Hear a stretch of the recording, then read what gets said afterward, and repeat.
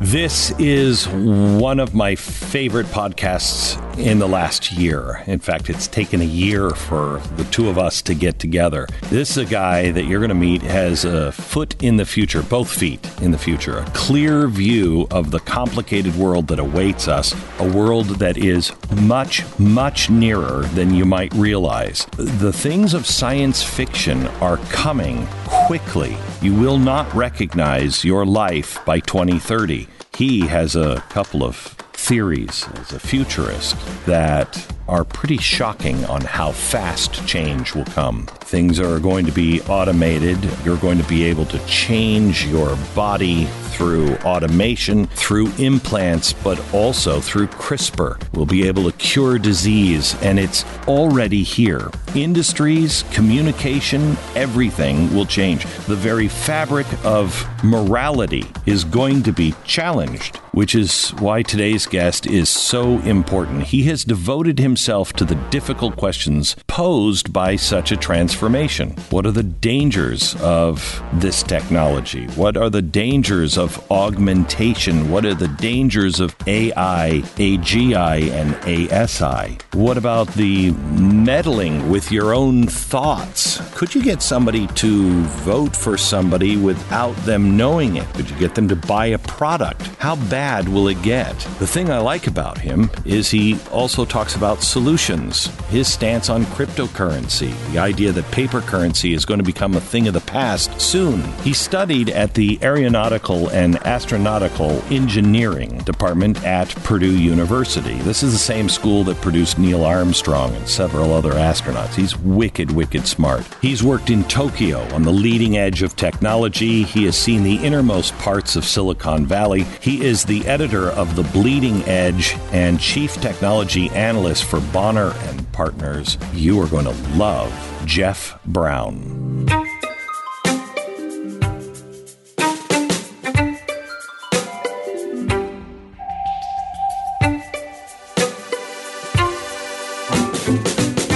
So let's start with something that was in the news that I read from IBM that it didn't happen, and that is quantum supremacy. Right. First of all, explain what that is. Sure. So quantum supremacy has been obviously predicted for decades and decades, a half of a century, and it's the moment at which a quantum computer can outperform the most powerful classical computer on Earth. And right now that computer is called Summit. It was actually partially built by IBM, and it's one of the Department of Energy's national laboratories, and it's capable of something called 200 petaflops per second, which is just imagine football field sized data centers full of racks and racks of very powerful computers and servers, and the job is simply just to compute the most complex problems known to man. That's what that was designed for. And one football field size. Okay. So you connect all of these systems together, and they're one large, massive supercomputer. And the U.S. has the most powerful supercomputer on Earth. That's the Summit. For perspective, the quantum computer that was developed by Google is the size of a refrigerator. Wow. And there's a couple racks of equipment that kind of help orchestrate everything, but it's not a big computing system. It's the size of a refrigerator. And that single computer was able to outperform Summit, the most powerful supercomputer on Earth. And the way they tested it is they developed a very complex problem to solve. And the quantum computer at Google solved it in 200 seconds. 200 seconds. And Google calculated that it would take the Summit computer about 10,000 years to solve the same problem. How do they know they got it right? I mean, so the measure is to be able to crunch that massive amount of data and come to a conclusion. So how does that change? How does that change things? honestly, it changes everything. The truth is that we'll look back on this 5 years from now, 10 years from now, and this will be one for the history books. This is like a moon landing. This is right? Absolutely a moon landing. And it was something that recently there were lots of people that said, oh, that's a long way down the road. Correct. As recently as last year, experts were saying we are a long way away from quantum supremacy. 10 years right. plus. Absolutely. And we just hit it, and it kind of went by, and nobody noticed. And this is the thing that I really wanted to have you on, because we had a conversation about a year ago. Right. We were just happened to be in a hotel at the same time at a conference, and you and I pulled a room off to the side just to talk for a little while. And what my frustration is that life is going to change so much in the next 10 years. And it's either going to be great or it's going to be horrific. And I don't know which, but I'm excited to find out. But nobody's talking about it. Nobody, when I talk to people and say, no, you don't understand, 2030 is a different world. They can't process that. So I really want to talk to you about what does the world look like 5 years from now, 10 years from now, 20 years from now? And what are the things we should be talking about? You gave a great lecture on 5G, and I'd love for you to explain 5G. Sure. Because this is the key to almost everything. Anything that Tesla is doing with their car, it has to have 5G. But it comes with all kinds of problems with it. So explain just 5G. There's so much to discuss. Yeah, I know. So, and we should definitely come back to the significance of quantum computing. 5G is a wireless technology that's been under development for about 10 years. And the way the industry works is that every 10 years, the industry develops standards and then starts building out the next generation of wireless network. We started all the way back with first generation back in the 80s. We moved to 2G in the 90s. We moved to 3G in 2000, 4G in 2010, and now we're ready. In fact, we need fifth generation wireless technology because fourth generation wireless networks are congested. If you've ever had trouble with dropped phone calls, or for some reason your email won't download, or if you can't actually access the internet on your phone, the network's congested. There's not enough capacity for you to get what you need. And that's why 5G is so important. The difference between 4G and 5G is not like the difference between 3G and 4G, though. Oh, it's this is genuinely the first revolutionary wireless technology that the world has seen since the first generation. So this is, correct me if I'm wrong, I think it's the jump between 4G and 5, but it may be the jump between 5 and 10. Somebody described it as if 4G is a garden hose, right? 5G is the channel. Right. So to even make it simpler, our average speeds over a 4G wireless network are about 10 megabits per second.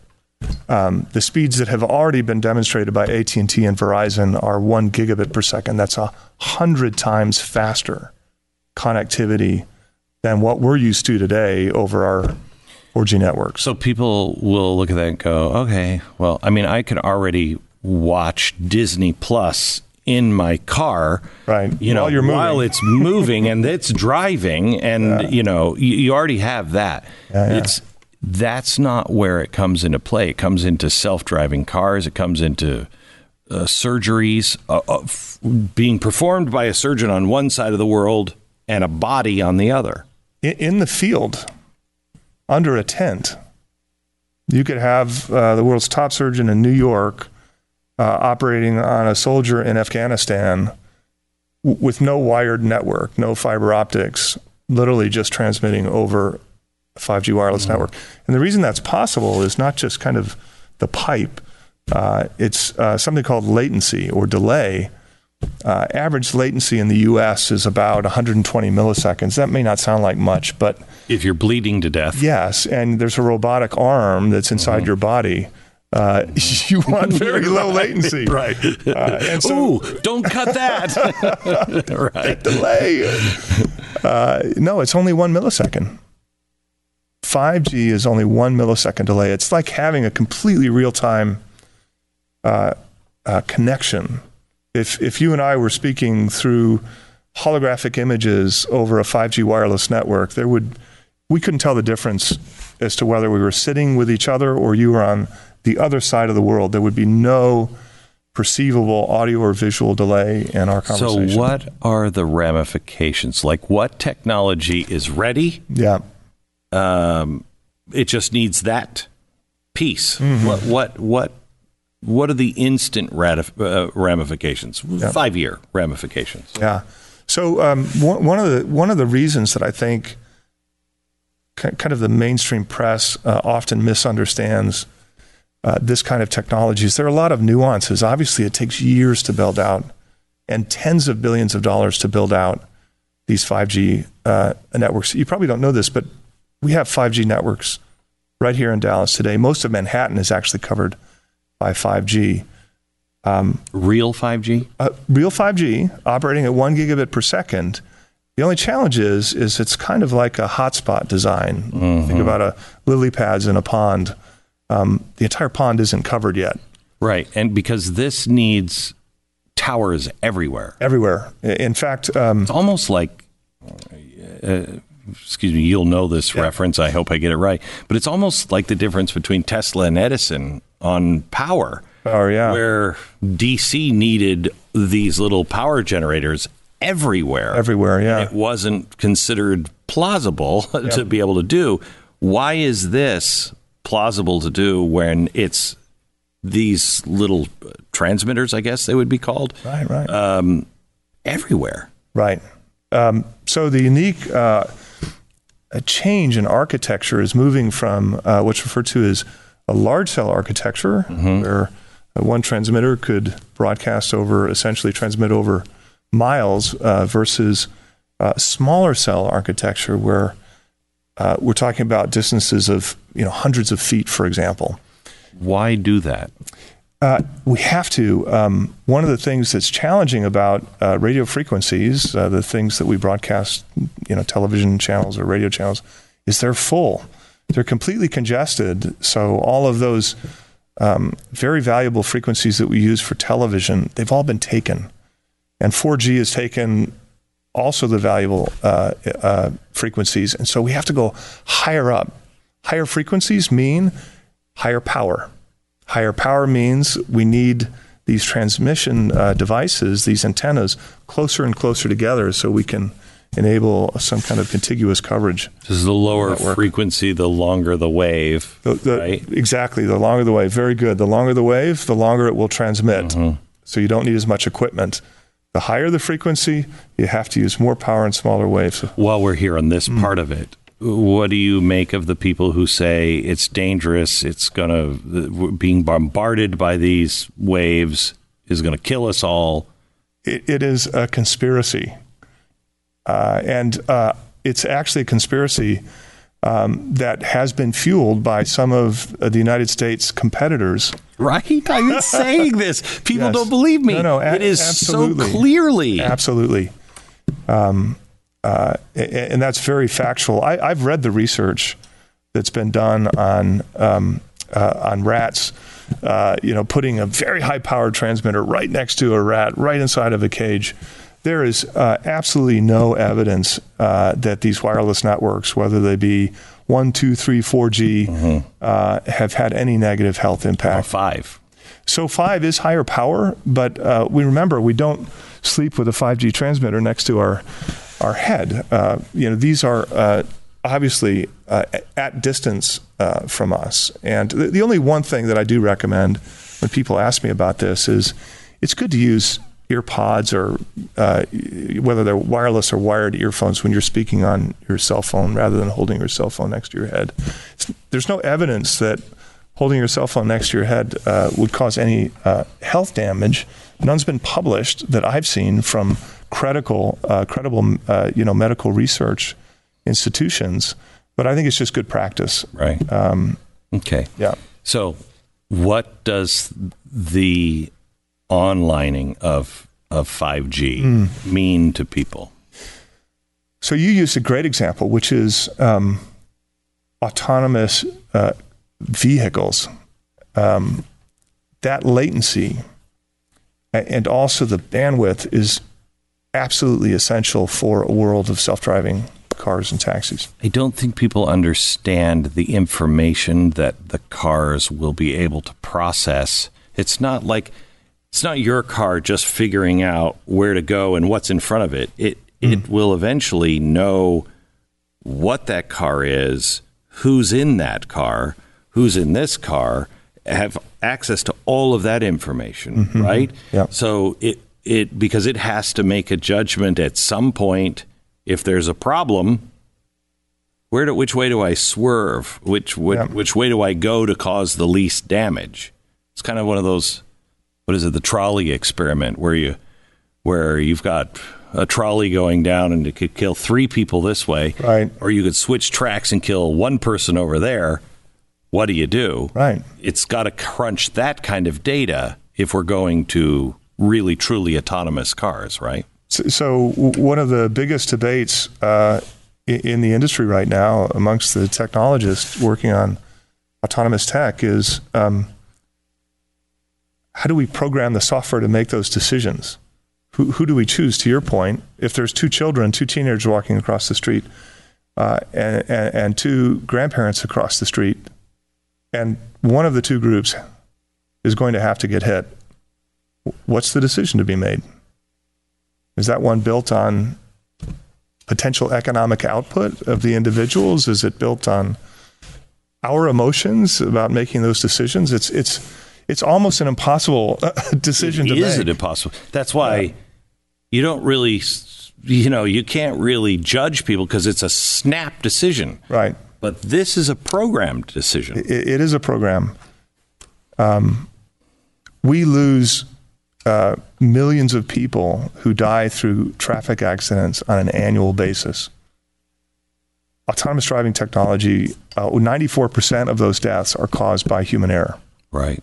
So we can eliminate 94% of those worldwide deaths. The lives it will save will be. It's extraordinary.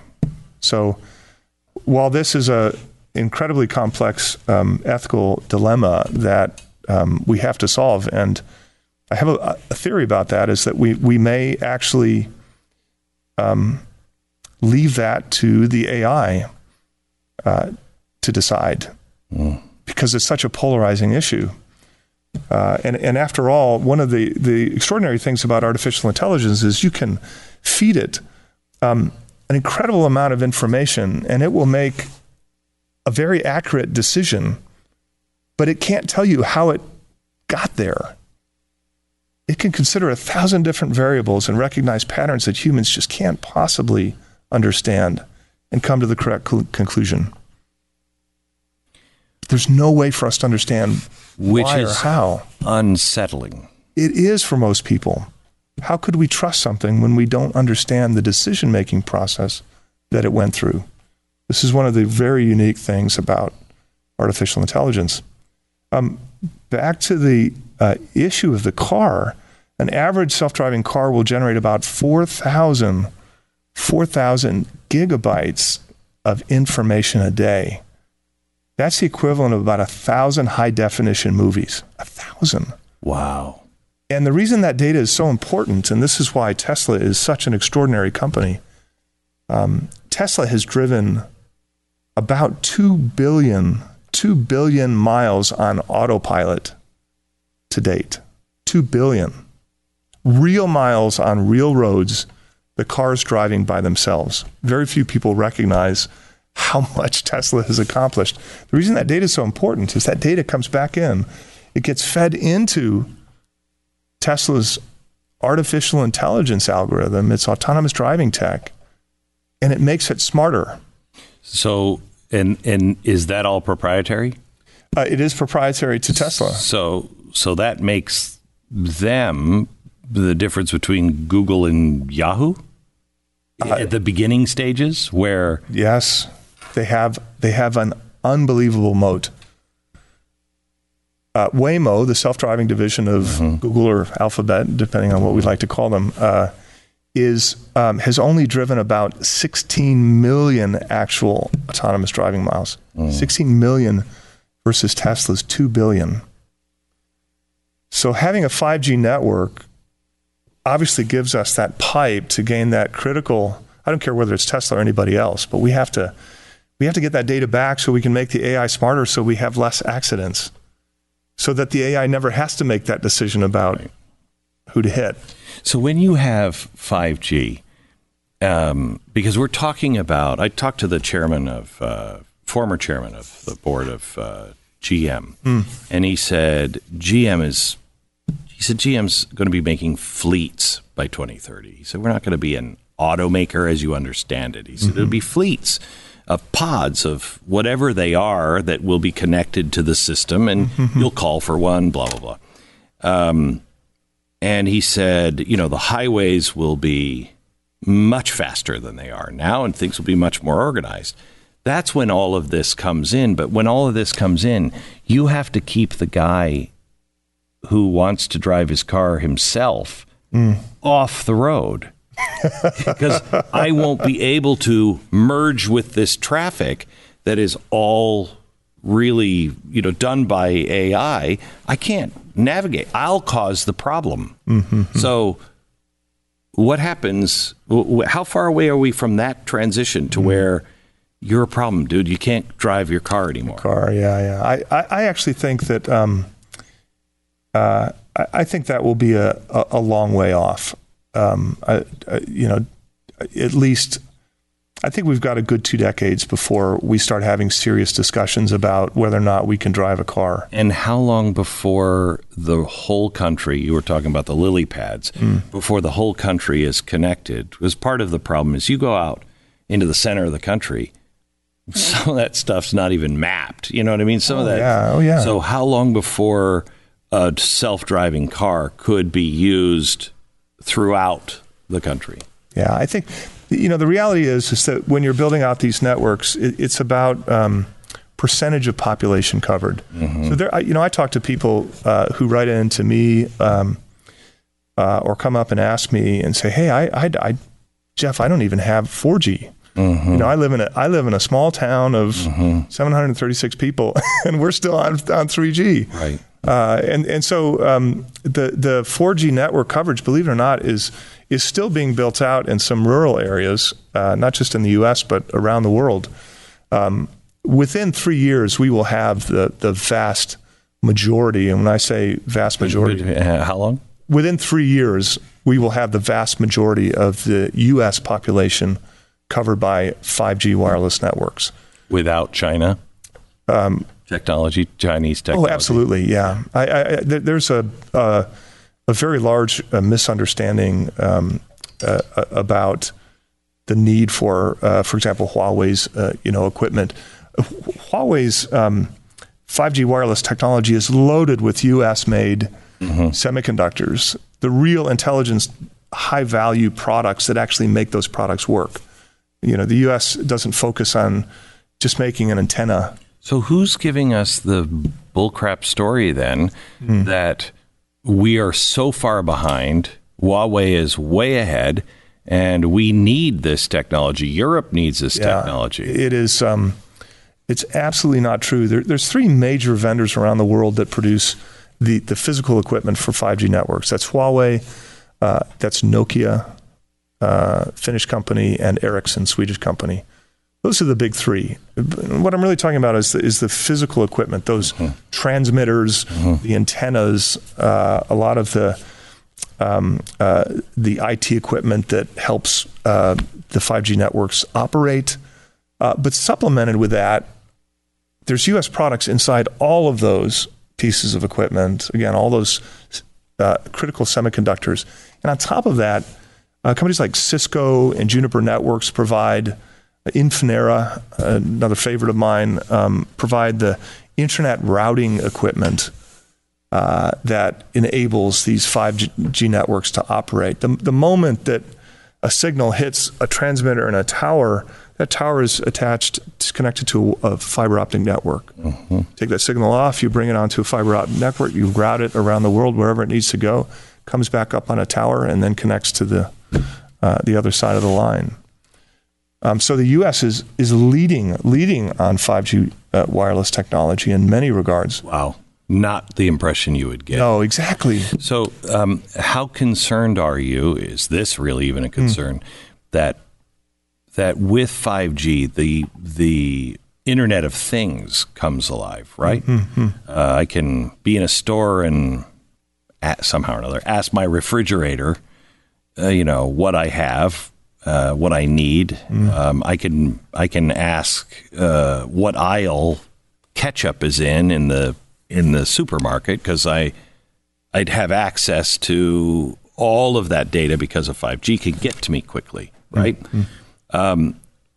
With all of the data in all of our homes, everything in it, gathering information, how concerned are you with the idea that China could take that information and use that information, or anybody can take that information, our own government, to monitor and to manipulate? It has already. That's the bad news.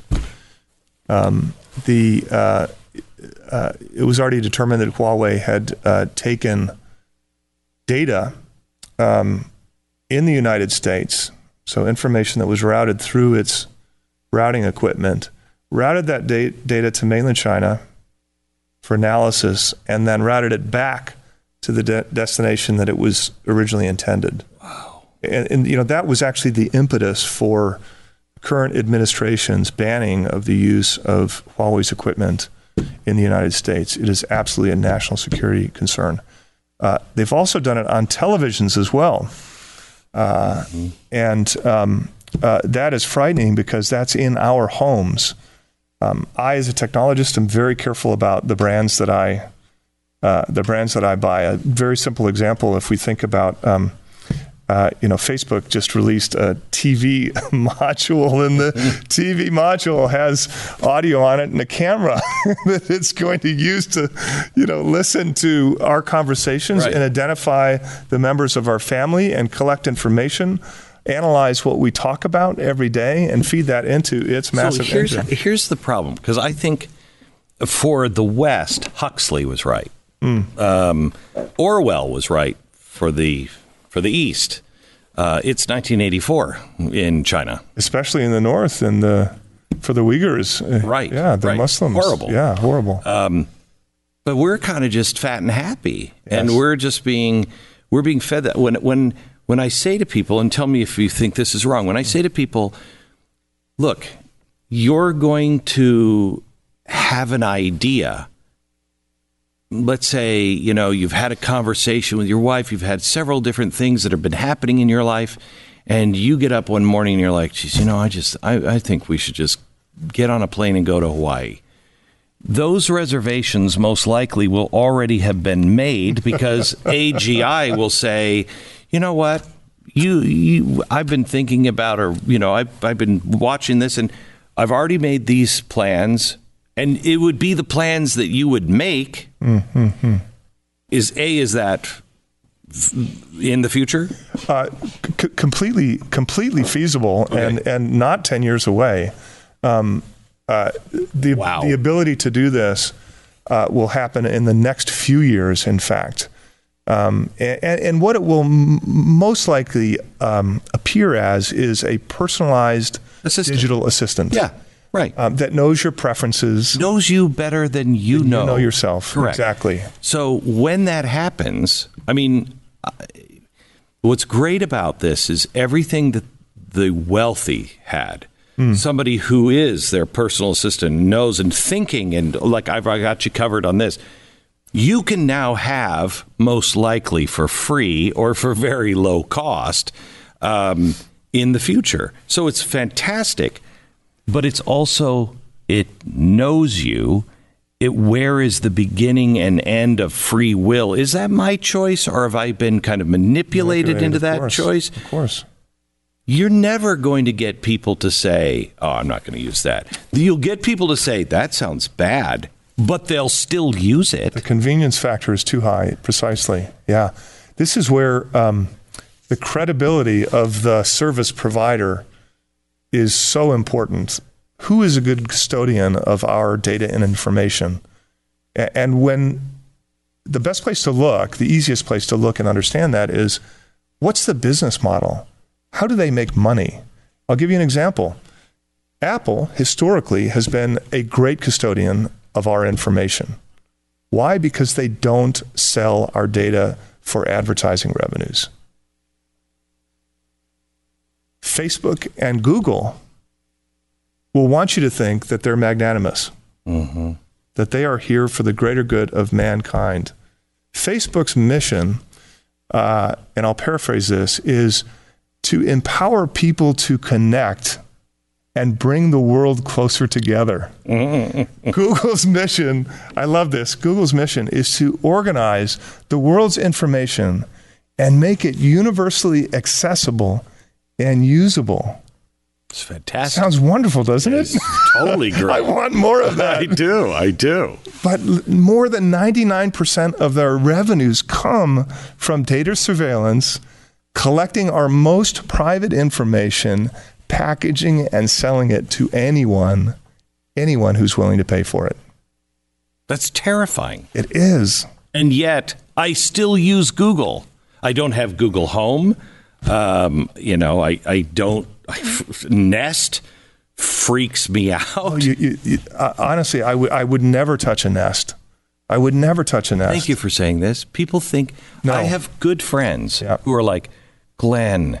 I'm like, listen, I'm telling you, unless you want all of your conversations, well, we don't have anything. We're not like you. We're not celebrities, whatever. And I'm like, A, I ain't a celebrity. B, stop thinking that way. Yes. And they don't. I have good friends who have Nest, who have Google Home. They talk to it all the time. It controls everything in their house. And I'm like, you are going to regret this someday. Absolutely. Convince them. First of all, if we had to choose, let's just say, basic operating principle is stay away from companies whose business model is collecting and selling your data. So we named two already, Facebook and Google. How about Amazon? Amazon has traditionally been a very good custodian of our data.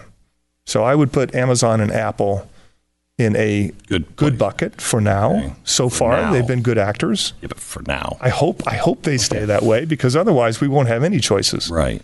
But right now, those are the products that I would put in my home. Okay. And feel comfortable about it. So instead of a Nest, go with an Ecobee, which was acquired by Amazon. So why should you be worried about having the new TV from Facebook? And they're listening to that's going to provide you with that digital assistant that's going to be able to book your trip to Hawaii and tell you how to pay for it. Sure. Just chat with it and it's done. It's so easy. Anyone on Earth, this is the great thing about both 5G wireless technology and the advancements in artificial intelligence hardware and software. And when I say hardware, I'm referring to specifically semiconductors. By the next generation of phones that come out, you will have an artificial intelligence enabled supercomputer in your hand, capable of running any digital assistant. The next generation? Yes, it's coming out in 2020, within the next 12 months. And the current forecast for 2020 are at least 300 million 5G-enabled handsets. So the explosion is literally happening in the next 12 months. We're off to the races. What is that going to mean? Give me upside and downside. Well, you gave a great example of services that were only available to the very wealthy. Right. A butler, a personal assistant, will literally be in the hand of anyone who can afford or get access to a smartphone. And it's not like a calendar service. It's AI. It is full-blown AI with the ability to do those tasks that consume, on average, 2 or 3 hours of our time a day. So if you had a Centurion Black Card, an American Express Black Card, you have access to the concierge. Concierge, yes. Okay?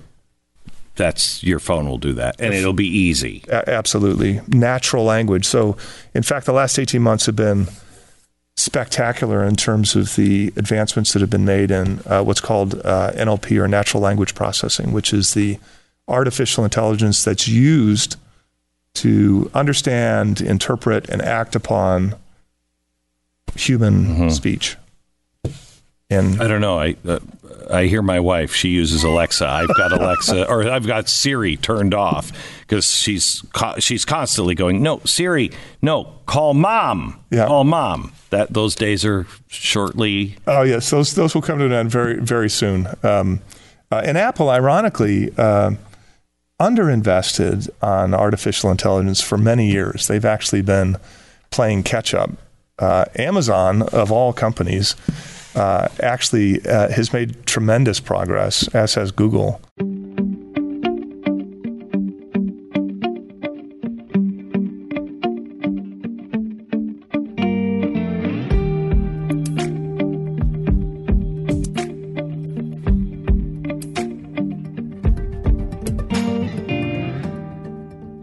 Wouldn't it be reasonable to secure our data by saying, I can sell you my data, but if I move from one place, I take my data with me. I own my data. And if I want you to be able to sell it, you could sell it. I could even sell it in a block with a bunch of other people. Yes. Yes. But I own my data. Correct. Why don't we? Is there ever been anybody who is like trying to get that legislation passed? Because that's the way to cripple companies that are misusing our data.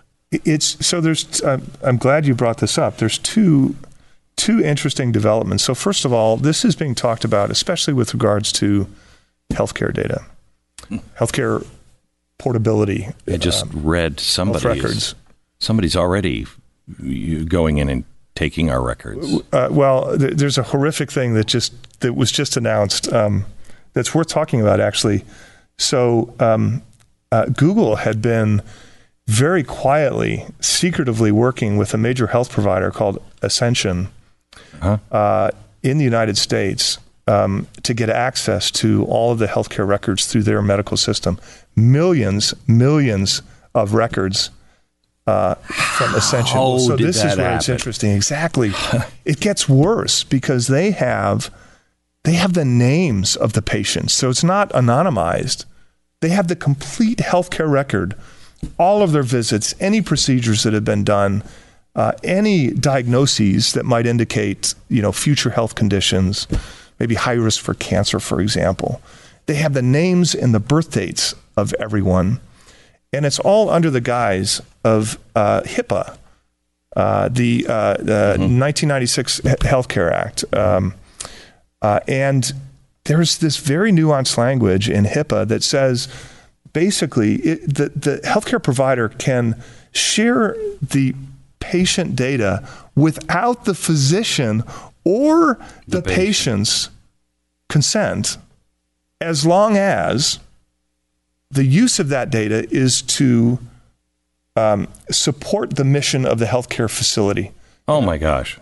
Right. Incredibly loose language that was written back in 1996. And it provides for no privacy whatsoever. And obviously, Google figured this out and struck this deal with Ascension. And of course, I'm sure the sales pitch was, we have this incredible artificial intelligence technology. We can help you affect better healthcare outcomes, right? Sure. Just give us the data. We'll take it. Frightening, right? And so, of course, the talk in the industry is every American should be able to take all of their healthcare records with them so that when they go to a new provider, They don't have to fill out 100 forms. They can just provide the data, get everybody up to speed. Healthcare portability, right? It makes sense. It's not just insurance, but actually your information. It's your data. So there's that initiative that's very kind of industry focused. Healthcare seems to be the primary target, but there's a whole other group in the technology industry that wants to basically retain all of our data, the data that has been taken from us without consent from companies like Facebook and Google. Allow us to have our data back, and then give us the right, the choice to opt in or not. Correct. And so you mentioned Google before. There's actually a company out there called Brave. They have an internet browser, a search engine, and they have a neat function that allows you to opt in and determine which information you would like to share. And you can actually get paid for opting into the network. The way they make those payments is through a digital currency, a form of cryptocurrency. And if you opt in, you get paid every month small amounts for your participation in the network. This is reasonable. It's very reasonable. And I think, in fact, it's the future. It's going to take time to unseat Google from their current business model. But I do believe this will be cracked. I think we'll be given the choice to, whether or not we'd like to opt in our LinkedIn profile or our Facebook profile or our searching. 10 years ago, I said to Ray Kurzweil, Ray, I know you don't believe by 2030 there will be death, and he believes in the singularity of man and machine coming together. And I talked to him about, what about free will? What about being manipulated subtly, especially if they're in your head?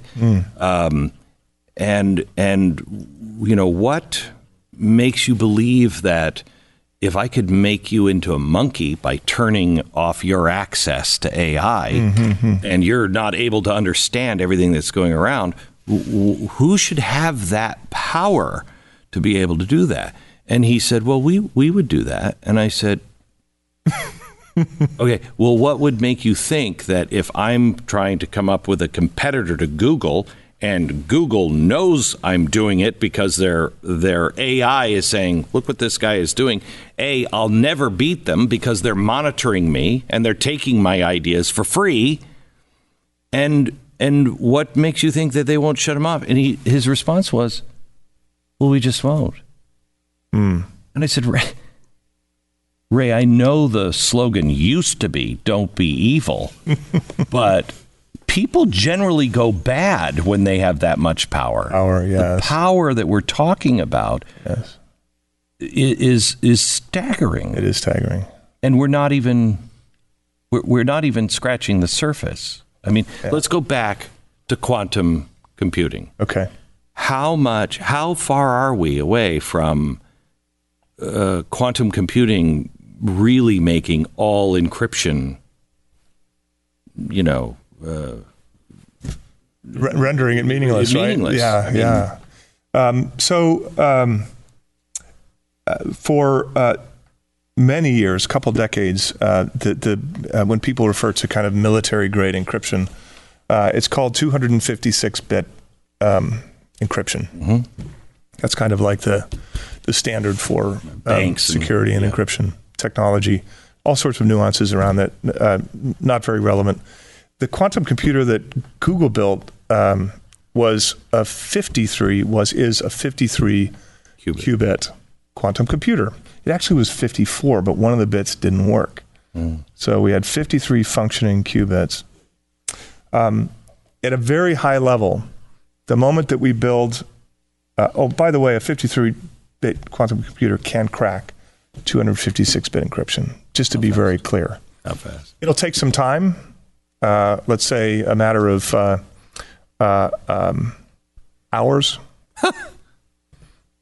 maybe more than a day, but it's not a long period of time. Let's just say loosely less than 48 hours.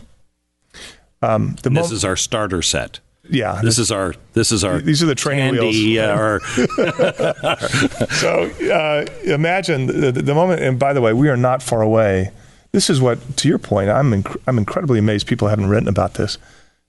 It's not a big leap to get, once you have a functional quantum computer, Correct. it's not a big leap to get from 53 to 256. Right. The moment you have 256, you can crack that encryption software in milliseconds. It's over.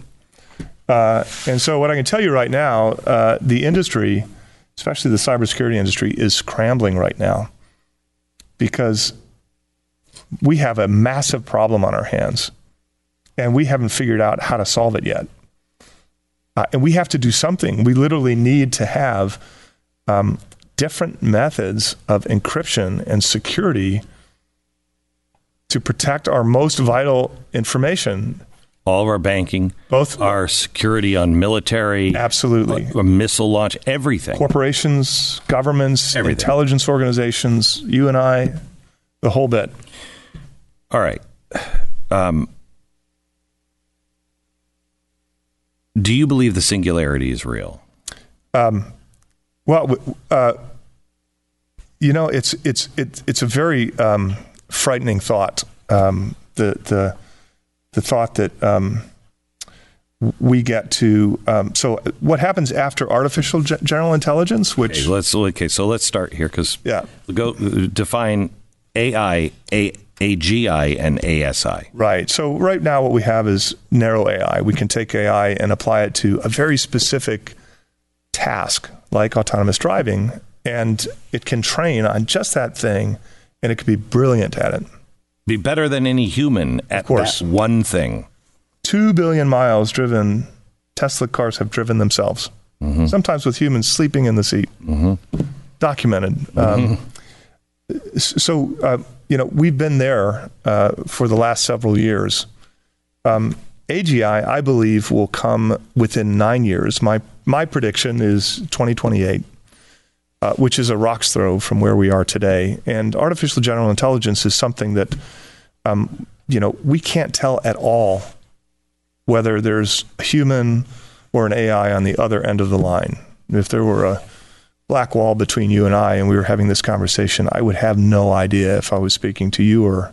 Except, if I understand it right, AI, narrow AI, is one task, and it can be much better than you. Yes. Okay? But once you start to ask it questions about something other than chess or building this car or whatever it is, it has nothing. Nothing. So artificial general intelligence is just like humans, that it's good at multiple things. Yes. But is it better than humans in all those things, like AI is in that one narrow shaft? Is that general intelligence bigger? Intelligence is unrecognizable from a human level of intelligence and has essentially the world of information at its fingertips. So it is smarter than us, or at least just the smartest person in the world. You can think of it as the smartest person in the room. Superintelligence, artificial superintelligence. Well, that's my question. Is where the AI is smarter than the single best human in every aspect of life. I've heard that, heard it described as you're having a birthday party in your kitchen. And the cake has been cut and everybody's been eating it. And you're over here talking and there's a fly on the plate attracted to the sugar in the cake that's eating. That fly has no idea what the cake is, sugar is, the plate, the kitchen, the people, no idea.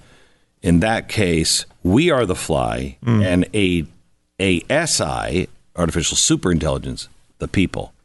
Would you say that's accurate? That's an interesting description. But not accurate? It's not inaccurate at all. It's such a, I like to think about it as something that is better than any expert in their field on the face of the earth. Right.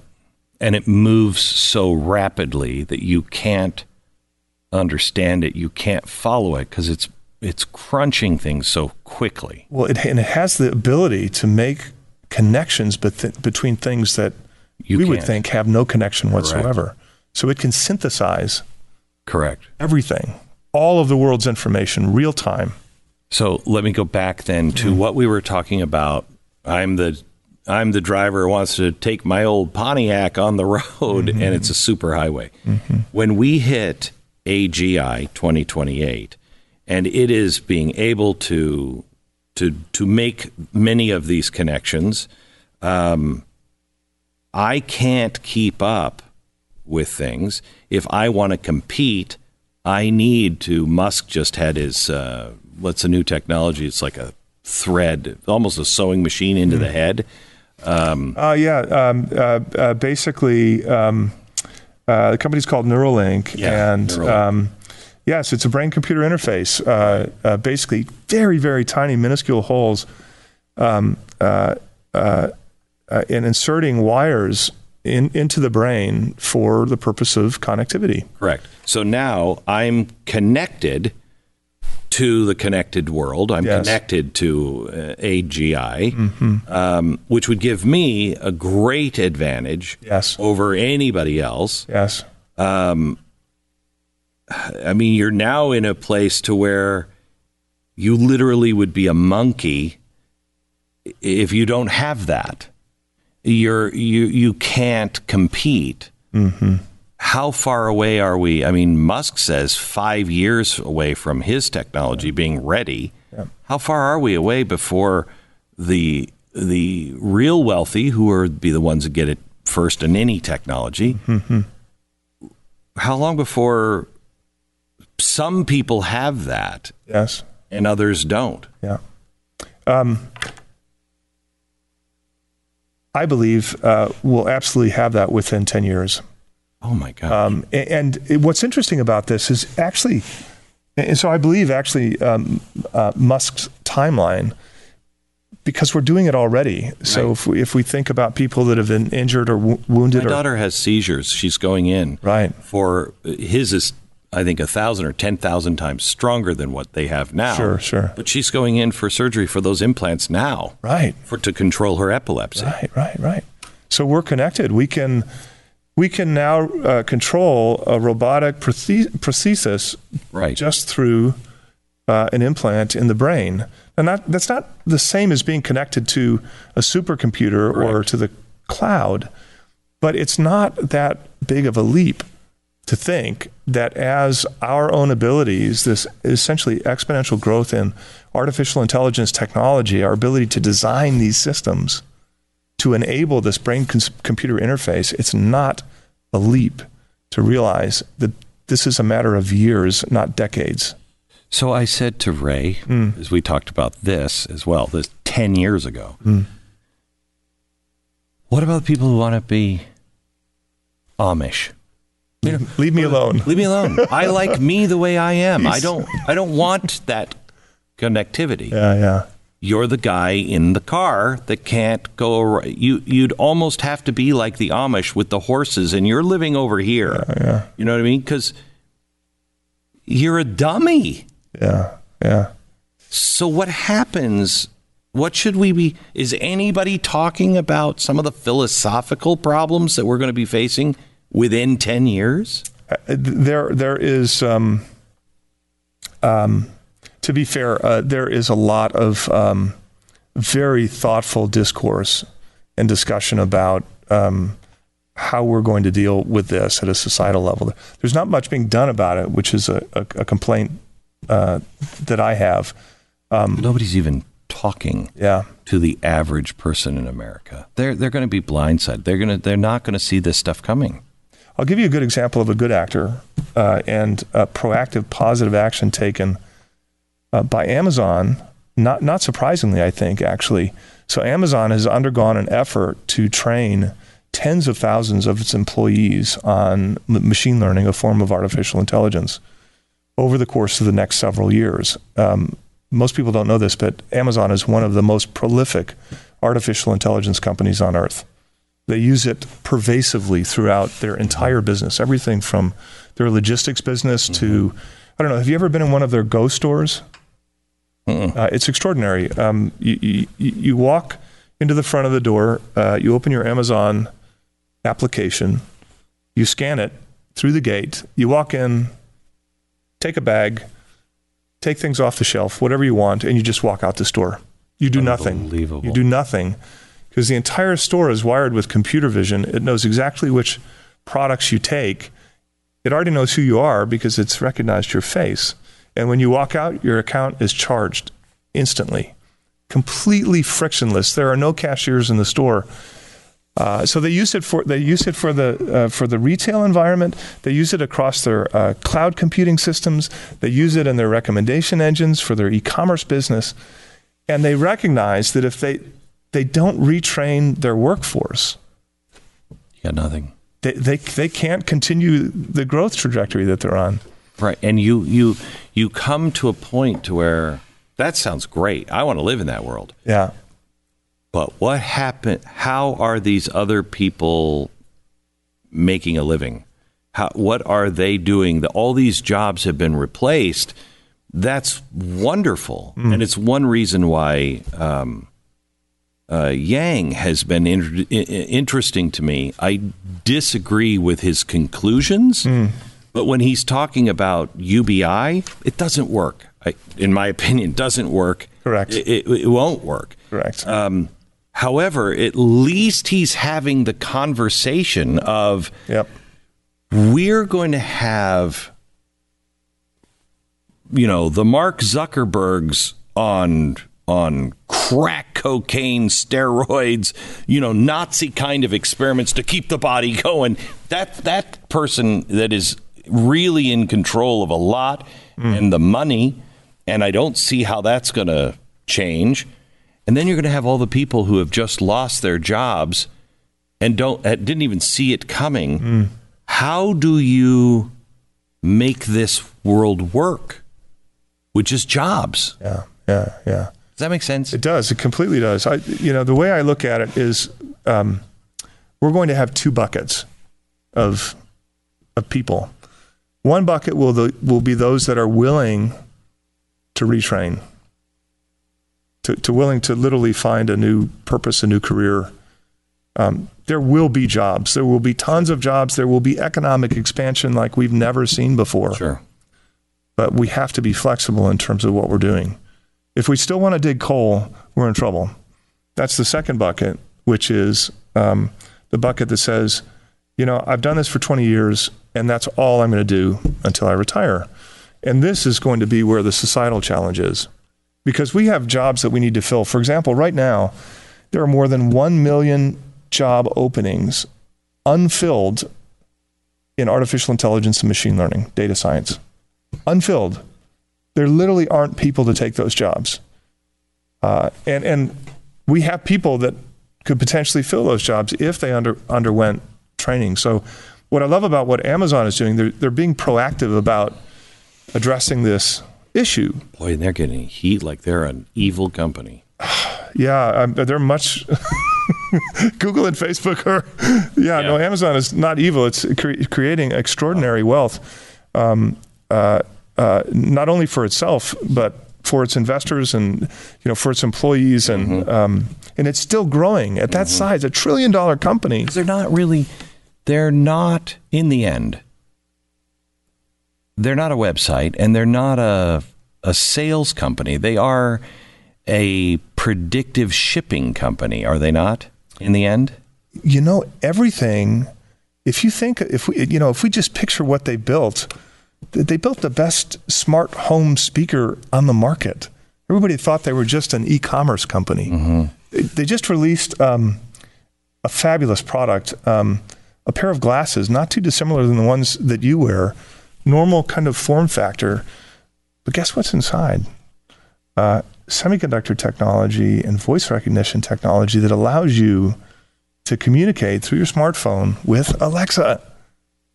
It is a Trojan horse for carrying Alexa with you all day long. Where you go? That story didn't work out well. They haven't figured it out yet. But I mean, the Trojan horse story doesn't work out well for... Well, I think in the case of Amazon, it could be incredibly useful. Sure. To not even have to take the phone out of your pocket and just... The idea, too, is, as I understand it, that as soon as Amazon can predict you with 90% accuracy, they'll ship the things to your door before you know you even need it. And then as long as you're only returning less than 5%, they make money. And they close that gap on accuracy, on knowing you. They will get there. Right? They will get there. And that's who they really want to become. Yes. Right? Yes. Part of their business. But we should remember that the part of their business that makes up more than half of their profits and more than half of their free cash flow is their cloud services business. It's an empire where they basically just lease computing power and storage to any company on earth that doesn't want to build and maintain their own data center, which is most companies. Amazon can do it far better and far more cheaply than you can do it yourself. And they've been extraordinary. They've been adopting the artificial intelligence hardware to basically be the largest provider of artificial intelligence computing power in the world.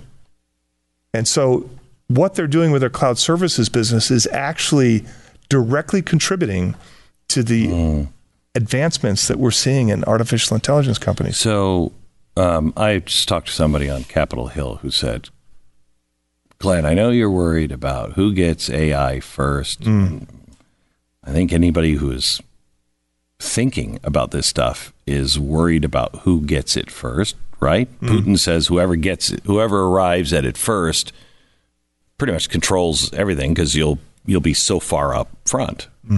And he said, don't worry. He said the government is way ahead. And I don't necessarily feel good about the government having it either. Right. But is that right? Who has the servers? Who has the muscle to be able to do this? Is it the government? Is it Google? Who has that kind of muscle? This is really interesting. Believe it or not, the power and the advancement right now is happening in the private sector. So did you see the proposal from Chuck Schumer? This was just a few days ago, proposing that the U.S. government invest $100. The headline was him asking for the U.S. to invest $100 billion into artificial intelligence so that the U.S. could lead in AI. Of course, you dig in a little bit deeper, and the funds are going to be spread out like peanut butter, like they usually are. We'll put a little bit in 5G research, and some in quantum computing, and some over here in cybersecurity and biotechnology and everything. If you were serious, you would do a Manhattan Project. There you go. Yes. My favorite in that space, and maybe we can get to this later, is actually clean energy, which is nuclear fusion, not fission, fusion, radiation-free. That is what needs a Manhattan Project. Could a how far away are we from a quantum computer solving that kind of a problem? So that's one of the most important use cases of quantum computing, which is developing the AI that can control the plasma reaction in a nuclear fusion reactor. That's the biggest challenge that we have today right now with nuclear fusion, and that quantum computer can help solve that problem. I'm really excited about that area. How far away are you? I believe my prediction on compact nuclear fusion reactors is we will have our first viable net energy producing nuclear fusion reactor within 5 years. Oh my gosh. And I've done a lot of research on this. What do you mean compact? Compact, which means, let's think about the size of a semi-trailer. A nuclear fusion reactor the size of a semi-trailer has the ability to produce enough output to fuel 100,000 homes. Baseload energy, completely clean, no radioactive waste of any kind, no risk of any kind of meltdown. Fuel? Excuse me for not knowing how this works. What's its fuel? Some of the most common elements in the universe, forms of hydrogen. Huh. It's incredible. 1 unit of energy in to maintain the reaction will produce 6 to 7 units of energy out. Wow. It's incredible. why we haven't been investing in this, the only thing I can think of is that the existing energy industry has kind of been creating friction so that we don't do this. I think there's also a movement. I was with GM in 2007, and they let me drive one of their hydrogen cars for a week. It was the greatest. Yeah. It was the greatest. Yeah. They didn't have the right size battery yet, but they had everything worked out. I think it was with Shell that they were going into bed with to make Shell stations also hydrogen stations. Yes. You can make hydrogen at night, in the downtime of a nuclear plant. Just make hydrogen. Yeah. And the first thing the government did after, TARP and all of that crap was go into GM and say, cancel that, Chevy Volt. Right. It's very expensive today to make hydrogen fuel. This is not in defense of not doing it. We can definitely work on the cost curve. We can solve that problem. Yeah, that's solvable. Yeah, absolutely. The only reason we're bringing that up is because I think we've been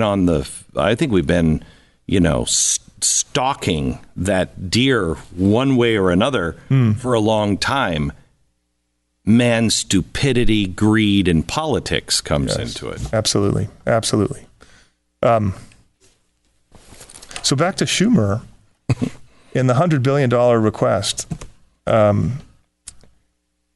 Take a guess at how much, this is just in the United States alone, between 2016 and 2018, how much the private sector invested in artificial intelligence companies.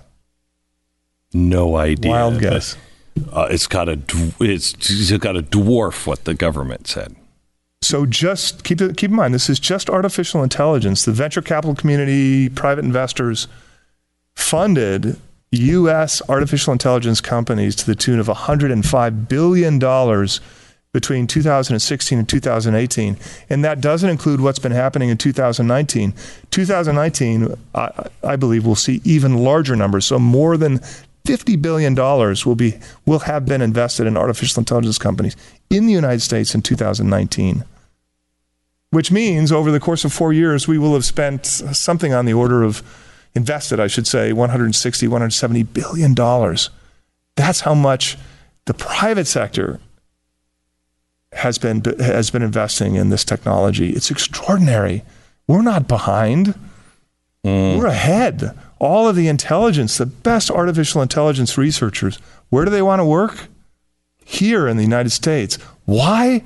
Because the money's here to invest in these moonshots, to make these incredible breakthroughs in AI technology. So is it a given to you that it would be Google that gets to AI first because of the amount of information? This is a nuanced question, and it's actually very exciting.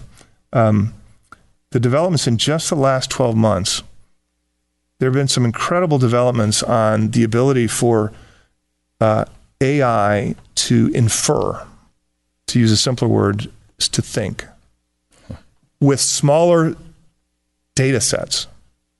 So you're absolutely right. If I think back to 2017, the only players that were making real progress in artificial intelligence were these large corporations. Why? Because they had the largest data sets. The hardest problem that small companies had is that they couldn't afford to get the large data sets to train their artificial intelligence. So it wasn't as good. But this category of artificial intelligence called inference has made incredible strides just in the last 12 months. And the thing is, when researchers publish new software algorithms that can do these things, they're open and available in the public. Everybody can see them. Every motivated and dedicated entrepreneur, every small company has access to the most bleeding edge technology the moment it's been published. The cat's out of the bag. We can't stop this from happening, because if you need computing resources, what do? You go to Amazon and you rent it for a few seconds, for a few minutes, for a few hours. Any company can afford that. And so, which is why, this is why these developments are such an inflection point for society right now. How far ahead? We used to think that China was just a good copier. They just could copy things. They weren't imaginative, that America had the lock on, or the West, but America primarily, had the lock on that entrepreneur, that dreamer, that inventor, and China would steal it and copy it. But they are stealing and copying, but they're also adding their own things to it they're starting to show signs of real ingenuity. Is that right or wrong? I concur. Okay. Very accurate. Yeah. So are they far ahead of us? Where are we in the world with them? How much danger? And I only say this way. They are a dark figure in the world, I believe.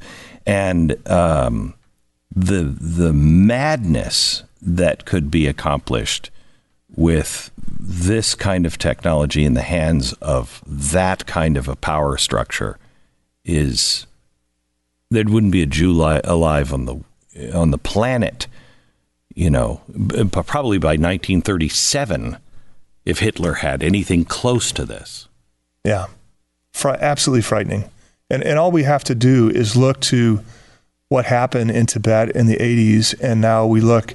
It's what's happening to the Uyghurs in the north right now. And nobody is paying attention. It's absolutely insane, and it is frightening. I am very, very deeply concerned about this. Where are they ahead? Two really interesting areas are their mobile infrastructure that they put in place. And I'm not talking about the networks themselves, but I'm talking about companies like Alibaba, the China equivalent of Amazon, or Tencent and WeChat. Their messaging and application platforms. They've turned them into these incredibly powerful commerce platforms, all on the phone. Whether you want to book a doctor's appointment or make a bank transfer or chat with a friend or send a message, it doesn't matter. It all happens through this particular application. And across these platforms, they have access to roughly, let's just say 85 to 90% of their entire population. And let's remember, these companies are very tightly linked to the centralized communist Chinese government. We don't have that in the United States. They have this pervasive network. And what's really interesting and very topical right now is they're in the process of launching their own digital currency. We can think of this as a digital version of the renminbi. So the ability to eventually completely eliminate their own fiat currency and go completely digital, a digital reserve currency. And it won't be long before they start to transition their international trade relationships to that platform as well. China has been very progressive with something called blockchain technology. Yeah. And the U.S. has been very restrictive with a very heavy hand from a regulatory environment. I've been spending a lot of time in D.C. Being part of that discussion and hopefully trying to influence policymakers in a positive way so that we can actually support innovation in this country with that technology. Another great example of something being out of the bag. Blockchain, how's that affected by quantum computing? Is it still as locked in or not? Well, the biggest challenge with quantum computing is security. Right. So can it... blockchain is much more than 256. If you have blockchains that use mining to mine and solve these cryptographic problems, you're pretty much stuffed within 2 years. But the great thing is that it's software, and so it emerges and a new version is released. and they can develop new technology to make it resistant to a quantum computing attack.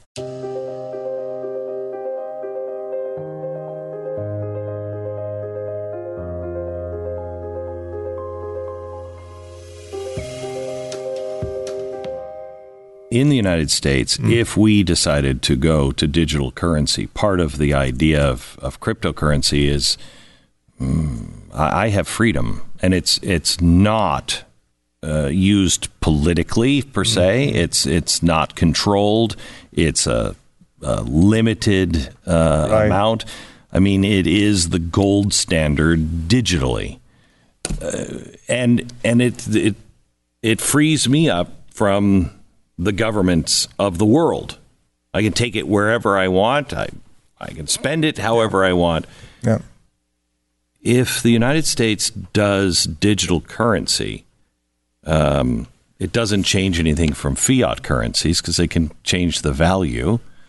And is there an appetite? I don't see people in Washington as real cutting edge. I mean, you talk to them about Bitcoin, and they probably still don't know much about Bitcoin. Yeah. Is that a possibility that we are moving in that direction?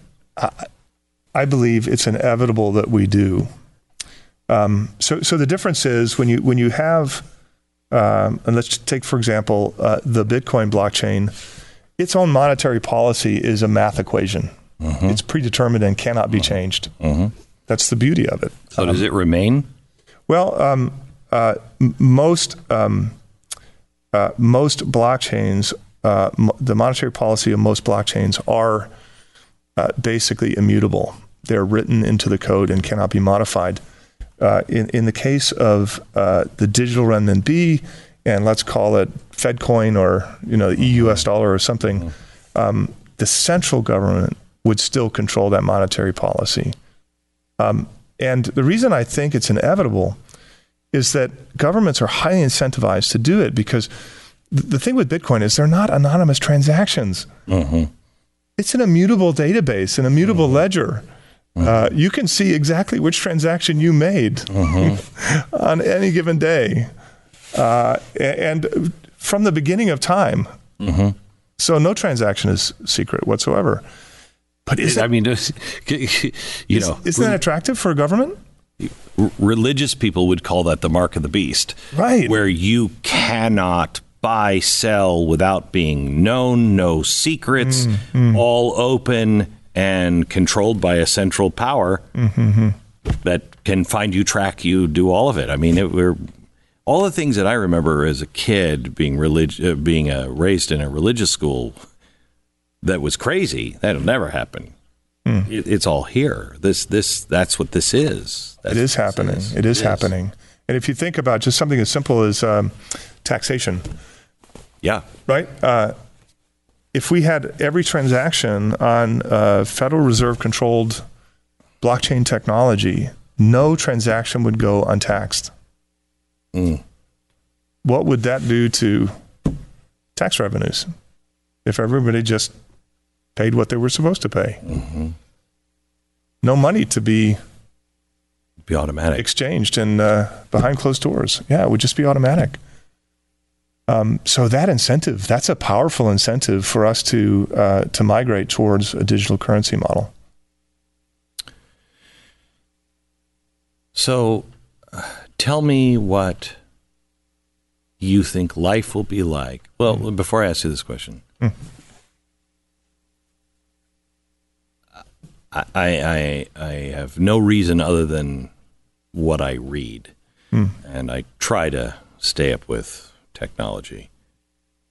But in looking at all of these things that are coming, I can't imagine with even the IBM, what is it? It's not Watson. What's the doctor version in New York of IBM? They have the one that's actually on the medical board in New York. Right. Can't remember its name, but good marketing. Pardon me? Good marketing. Yeah.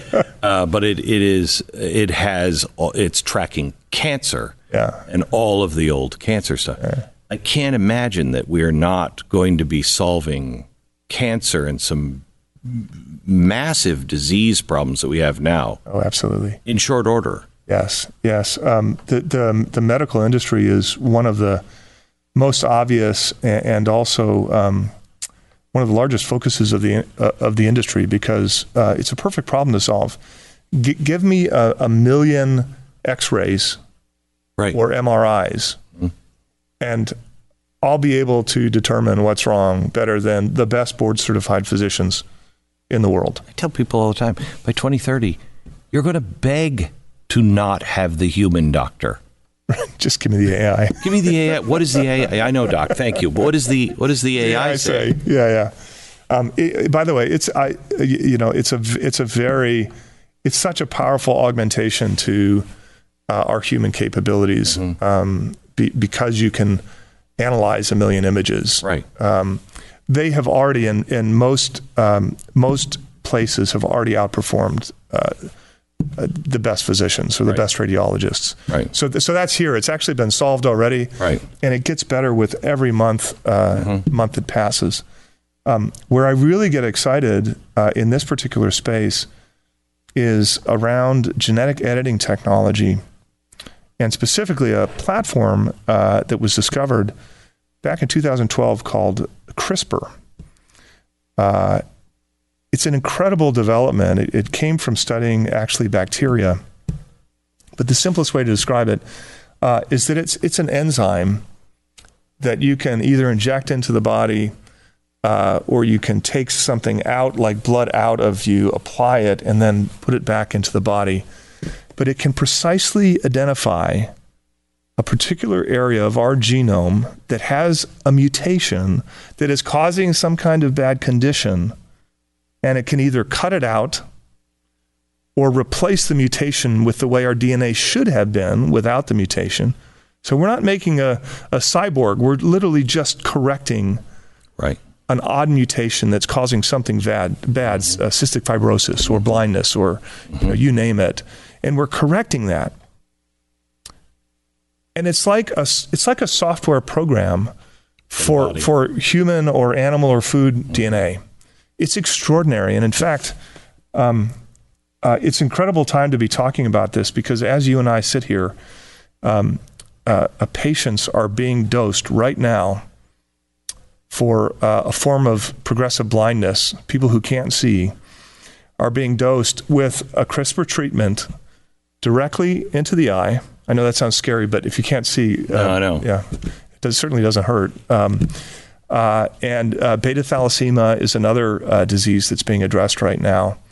And it's literally happening. So we're waiting for the results in the coming weeks from these phase 1 clinical trials. And I assure you that, when the news comes out, we will see it on every media outlet. It is such a powerful.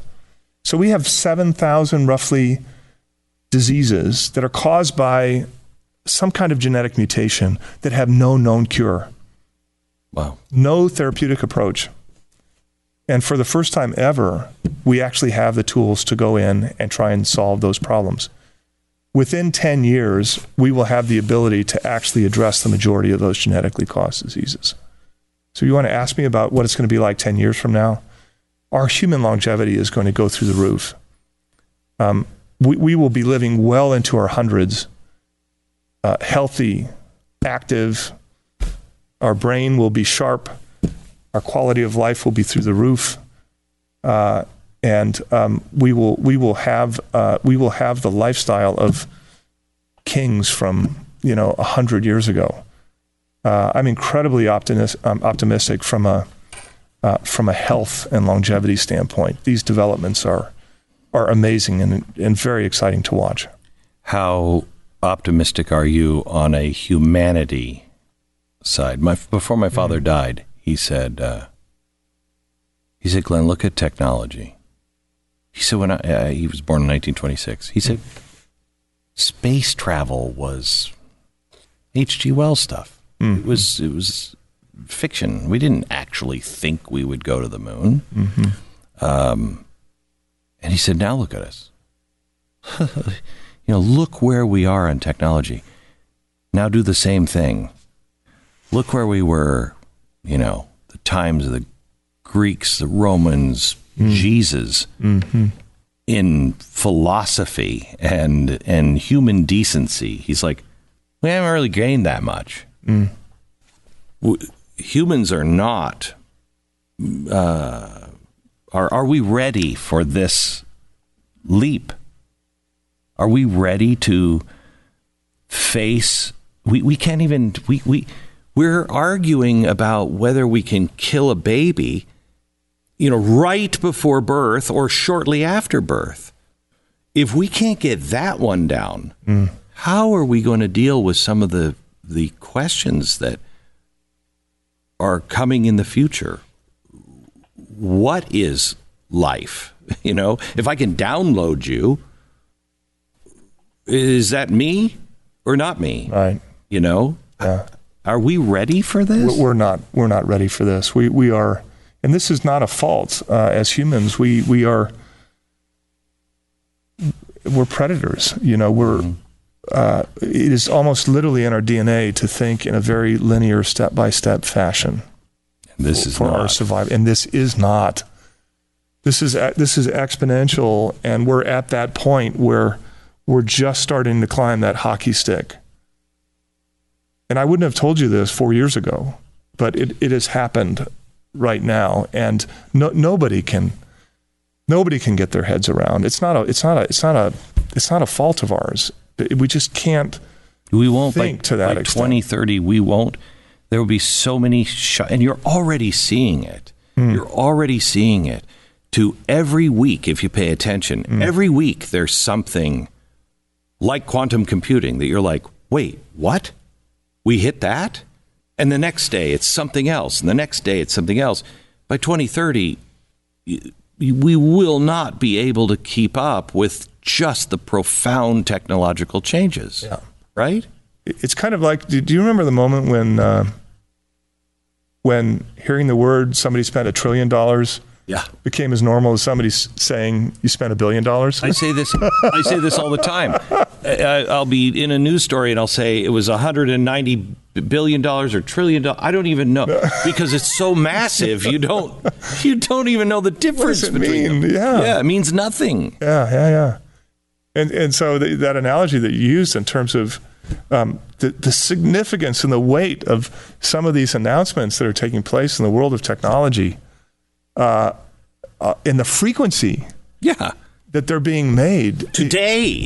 Not even. We're at the bottom of the hockey stick. It's hard to internalize and to realize how significant they are, and of course, the impact they're going to have on society. So change is not something human beings like. No. In general, no. And it causes fear. Yes. Fear works to the benefit of those who would like to control others. How confident are you that we don't see some form of Chinese control, even if it's wrapped up by a corporation or government and corporation, whatever? How confident are you that we don't enter a world that man cannot get out of?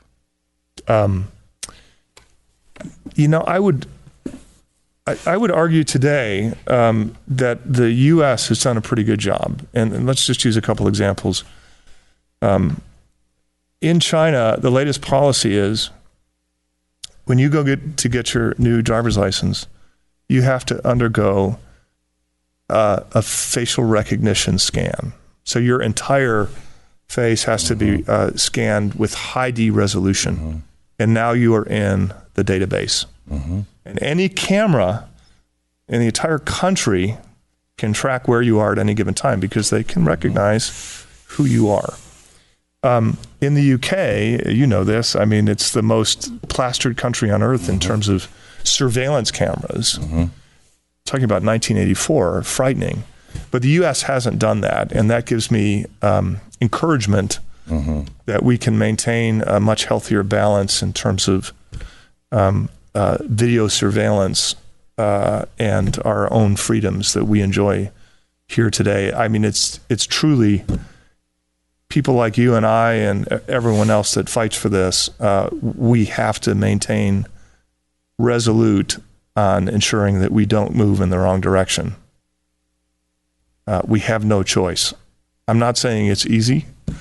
I'm not saying that it's not going to all end very badly, but look how much we've given up already. I know. I mean, I was in the airport and I saw Clear. Yeah. People don't understand the power of the retina. The retina, yeah. You know what I mean? Yeah. You're giving that to people? What I wanted to stand at the Clear thing and go, don't do it. Don't do it. Don't do it. What are you doing? People don't understand that when the retina is able to be tracked, everything changes. Yeah. Scary, especially if Clear doesn't maintain complete privacy and security of Correct. that information. Very, very frightening. One of the other big things I think we absolutely do have to worry about, though, is bioterrorism, related to the topic of genetic editing, because I'll give you a simple example. There are companies out there that sell CRISPR genetic editing kits for a few $100s, and anyone Doesn't sound like a good idea. Exactly, precisely. Anybody can order them online. You don't have to be certified or have a license or be a physician or a geneticist or anybody. You can just sign up. So if I want to be a hairstylist or a manicurist, I have to have a license. Right. But if I want to alter the genetic code, Yes. I'm good. Go at it.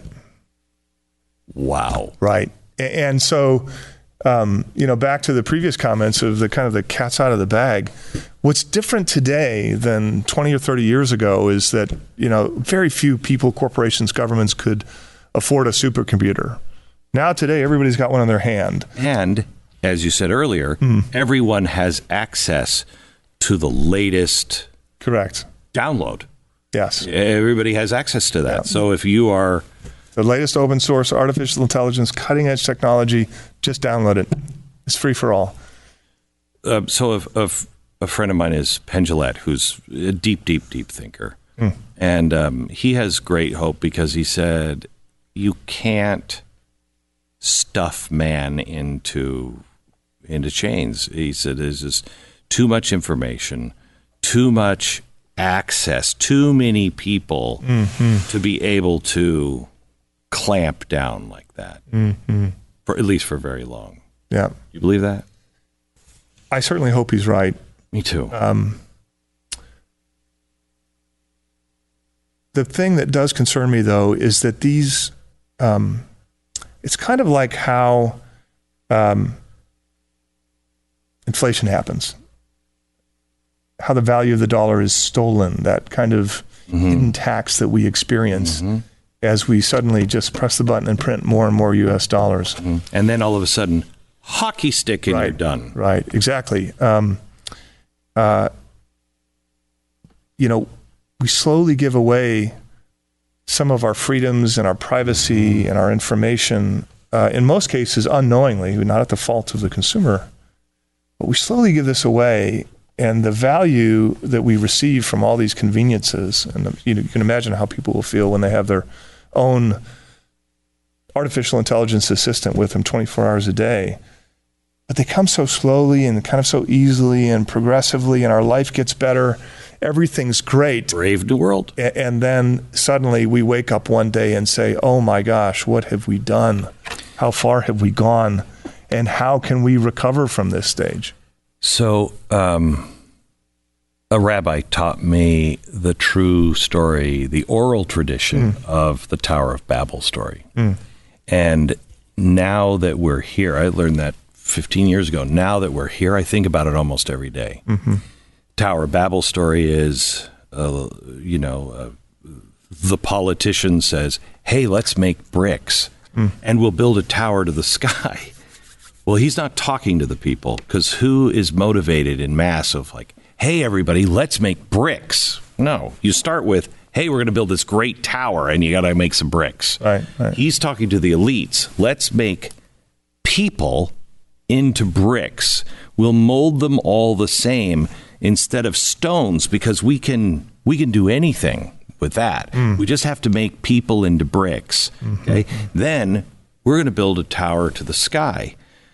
What they were trying to do was to, outdo God, et cetera, et cetera.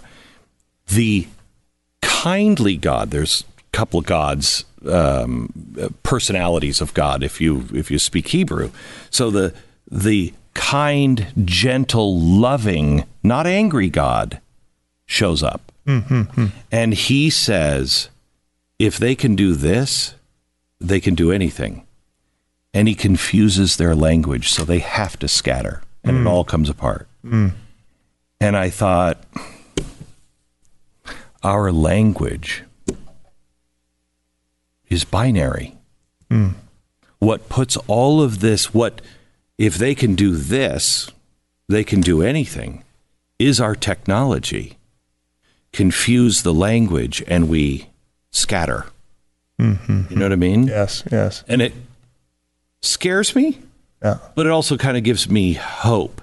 You know, that gives you the EMP fear of somebody shutting everything down, but also maybe the benevolence of if things really did get crazy, that there's some benevolence that would confuse the language to set the world free again. I don't think man's story ends. I hope not. No. Slavery or even ends here. No, I am hopeful. I'll give you a recent example, and it's related to the genetic editing. The West honestly has been very progressive from my perspective. So I'm really talking about Western Europe and the U.S. in terms of establishing organizations and ethical frameworks from which we can use this incredibly powerful genetic editing technology. And they've made great progress on this. And one of the things that they absolutely will not permit is germline editing, which is going into an embryo and modifying that embryo before the child is born. Guess what China's done? Precisely that.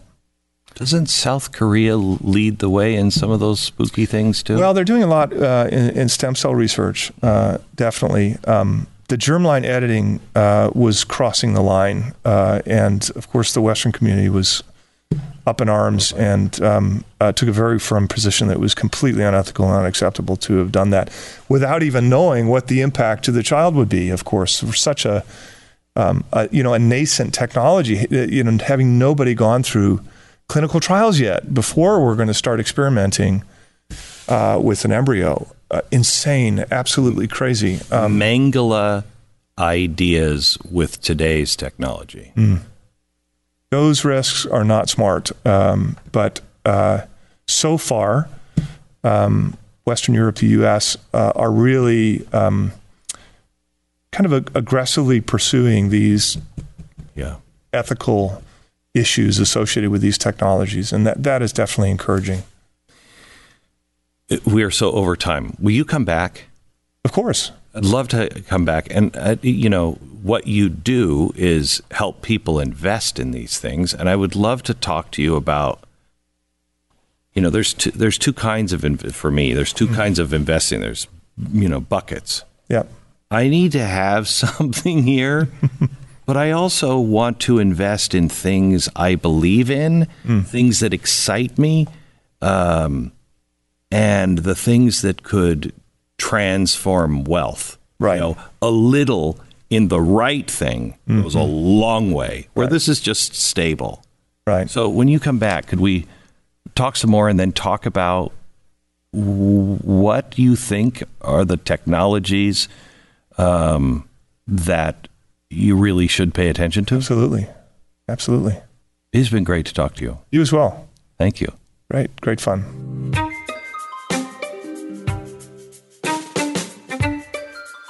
Just a reminder, I'd love you to rate and subscribe to the podcast and pass this on to a friend so it can be discovered by other people.